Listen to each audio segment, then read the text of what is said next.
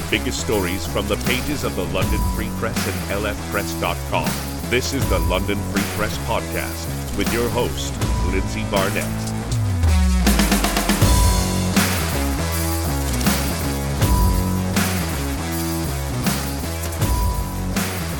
Welcome back to the London Free Press Podcast. Thank you once again for joining us. It's been another busy week, of course, in the city of London. If you've, maybe been taking a bit of a break from the news, I can appreciate that. But you can always catch up in the pages of the London Free Press and, of course, over at lfpress.com. Now, if you're like me, you maybe haven't been on vacation in too long. Pre-pandemic, I am jonesing for a vacation. But then I go on Twitter the other night, as I normally do, and I see a video from former NHLer Ryan Whitney. He's in Toronto Pearson International Airport, just going off, complaining the security lines. He was on an Air Canada flight that was canceled. The tweet and video blew up. But his story, not all that different from other stories we're hearing coming out of Pearson Airport right now. So I'm joined by London Free Press reporter Norman de Bono today. Norm, how are you? I'm fine, Lindsay. How are you? I'm doing very well. Thank you so much. I'm excited to catch up today because you wrote a story about the London airport and how things have been affected here as well. It's kind of a bit of a domino effect. And it has to do surrounding Air Canada and flights with Toronto. What is going on here? Well, I think it's exactly that. I think you hit it right on the head. That sort of, we all know what's happening in Toronto at Pearson Airport. It's been well reported, and Ryan did a sort of a real takeout on the whole airport and Air Canada there. And I think just starting with that first, I think it's a little unfair, but Pearson is in the same position that a lot of national airports in Canada are in right now. Is they're still have in place a lot of COVID protocols that a lot of other airports in the U.S. and in Europe do not have. So that's really the story. Is that the federal government has not yet lifted restrictions on COVID protocol at airports here in Canada. And Toronto, of course, is going to get the brunt of that, especially in our area. So, we're seeing a lot of delays. We're seeing staffing shortages. We're seeing people still off with sick or with COVID protocol. They're wearing masks, and they are going slowly through the process and procedure of processing all those claims. But people in the industry will tell you there are problems with pilots, with flight attendants, counter staff, ramp staff, baggage handlers, security, airport security. There's problems, there are staffing shortages in those areas. And when there is staff working in those areas, the process is moving slowly because they're having to go through protocols. The bottom line is, and everyone knows it by now, is that it's a backup. It's created a logjam, and there's a backup of goods. And we've all seen the video and the footage of people trailing through Pearson International Airport, waiting hours and hours for flights. And so, if you're going to take a flight, go early and take a book and pack a lunch. So, but down here in London, Ontario, we thought we were sort of immune to that, but it turns out we're not. So what's happened is there has been, in recent weeks, there's been this a series of cancellations of a few flights and delays of flights as well. So specifically, the evening flights, the early evening flights that leave Toronto to come into London, they leave around 5 o'clock on Air Canada and WestJet, that they are seeing delays. There have been and cancellations. So since May 22nd, there have been 7 cancellations of an Air Canada flight leaving at 5 p.m. from Toronto to come into London, and every other flight in that several-week period has been delayed, some delayed as much as 2 hours.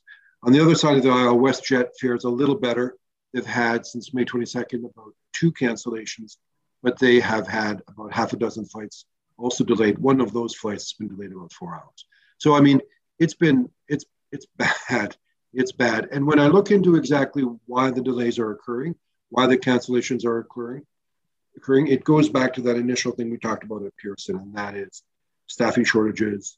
People are off, things are taking a longer time, and it's delays. And I guess the larger story is that after essentially being shut down, this massive industry being shut down nationally, if not internationally, for 2 years, we're finally getting going again, and we're ramping up slowly, and there are problems with the ramp up. And so it's going to take time to shake it out. But the flights are being delayed and canceled from Toronto to London specifically because there is people who are managing the flight control staff are actually short-staffed. And a lot of that, and so in the evening, there's not enough people to actually manage the flights coming in and out. So some are just being canceled, because if they can't ensure you're going to take off safely, they're going to cancel the flight. Well, those are Dash 8s. They're smaller planes, but they're often sold out. So you have dozens of people who are suddenly bought the ticket, might get a notification early in the afternoon that the flight that they were planning on to come to London has been canceled. So what do? I mean, it's not as though you can sort of delay your trip. You want to get home. So they're going to other airlines. WestJet has a later flight, but that's often delayed, and that's been canceled. They're accessing, they might rent a car. They might, if they're with a friend, they might hit a friend up for a ride. Some of them are taking shuttles in, trying to get a shuttle ride in, and that's work, but that's a long haul. So it's pretty frustrating. I spoke to one frequent flyer who uses that flight a lot because his company, he's a sales manager who's on the road a lot.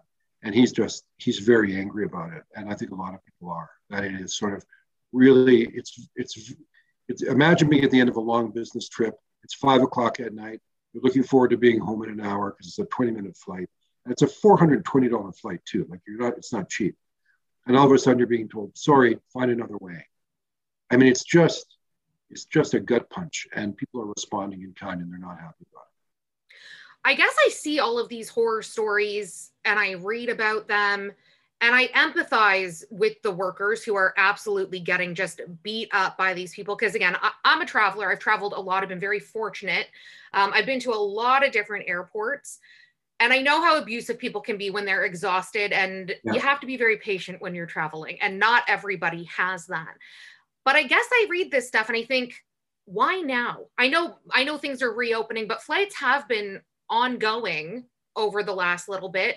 And why is Pearson specifically getting such a bad reputation? It's not the only airport in Canada. It's not even the only major airport in Canada. Vancouver sees a lot of flights. I know Pearson is very, very busy, and the busiest in Canada, but it's always Pearson that I'm hearing about. And now as a result, it's a domino effect affecting London Airport.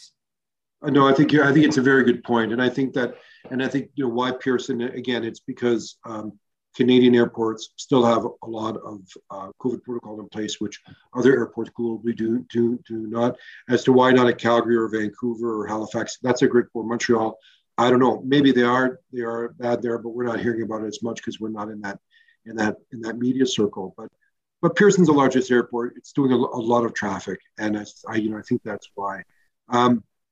But I mean, you've seen the video, you've seen the footage of the long lineups all through the airport, and it's just awful. So I think there really is a problem there. I'm not surprised there's a problem, because after 2 years of COVID, really having no traffic, suddenly everyone wants to travel. Everyone wants to go everywhere. Travel agents are booked. The business is booming, quite rightly, because people have pent up travel demands and they want to go somewhere. I think the other issue is that there's not, I think one could question, I'm not going to say definitively because I don't know, but I think you have to say, was there not better preparedness that could have happened for the airport? Could they have seen this coming, saying, what, people are going to be absolutely wanting to travel a lot. Business is going to be booming. How do we put in place a system that accommodates that? I think there was perhaps some short-sightedness there. So I think that needs to be addressed at the airport level. And I don't think that question is being asked enough. I think the Ryan Whitney outburst might be a good starting point in that. But for us in London, we're seeing it here as well. And again, we're not alone. I think if there are other airports, regional airports around Ontario or in Canada, there are probably seeing delays and cancellations for exactly the same reason from their feeder central airports as well. And that's going to happen until restrictions are lifted and until the infrastructure is in place, the staffing numbers get up.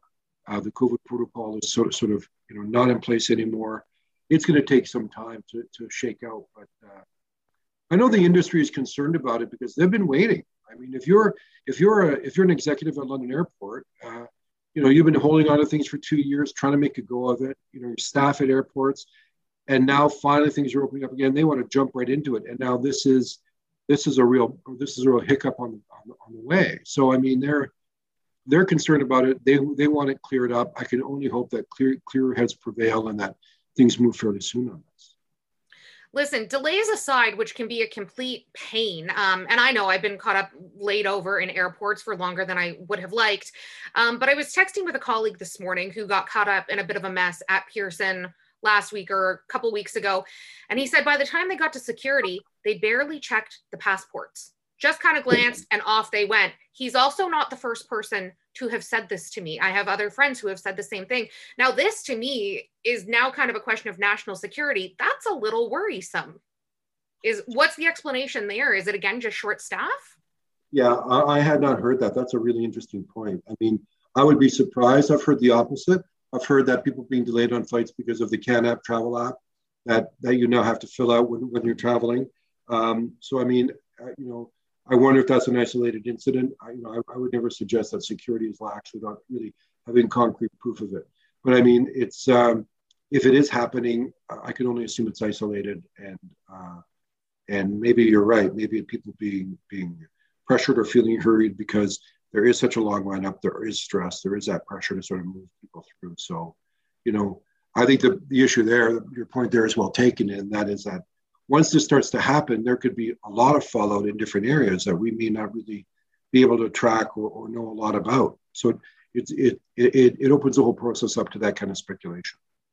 Obviously, as you've mentioned several times, COVID regulations in Canada are still very strict compared to other countries, especially the United States. A lot of people I know crossing over to Detroit and just flying domestically within the United States, getting to where they're going. It makes sense.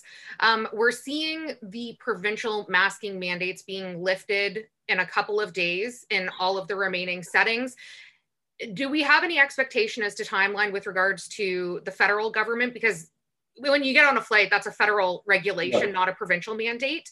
Do we expect these regulations to change to kind of expedite and alleviate some of this? Honestly, I'm surprised it hasn't happened already. There's mounting pressure from airports, from the actual, from airports, from airlines, from the companies sort of working in the sector. Everyone's asking this now. Analysts are asking. The pressure is mounting. I think business groups are asking the same thing. I'm surprised it hasn't happened yet. I would not be surprised if it happens fairly soon. I mean, I think it really has to.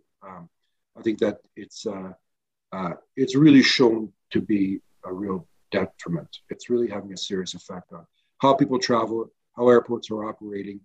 And again, I don't think the airports want to send that kind of message right now. They want things to go as smoothly as possible because it's such an important time that they reestablish the business that they've lost. So any kind of a hiccup or a bump is exacerbated and is something that they really want to sort of deal with as quickly as possible. So take away from this conversation, if you do have a flight booked, make sure you check your email. Something Brian Whitney said was he had been rebooked on a flight, but they hadn't notified him. So he got to the airport when he was supposed to, and they said, oh, you already missed your flight. So make sure that you are up to date on your notifications, arrive early, and just be patient. I don't know. I wish everybody traveling right now well. I'm glad I don't have to do it. But it's sad because I would love a vacation, but hearing all these horror stories, I thought, it's just not worth the headache right now. Let's stay here in Canada, Lindsay.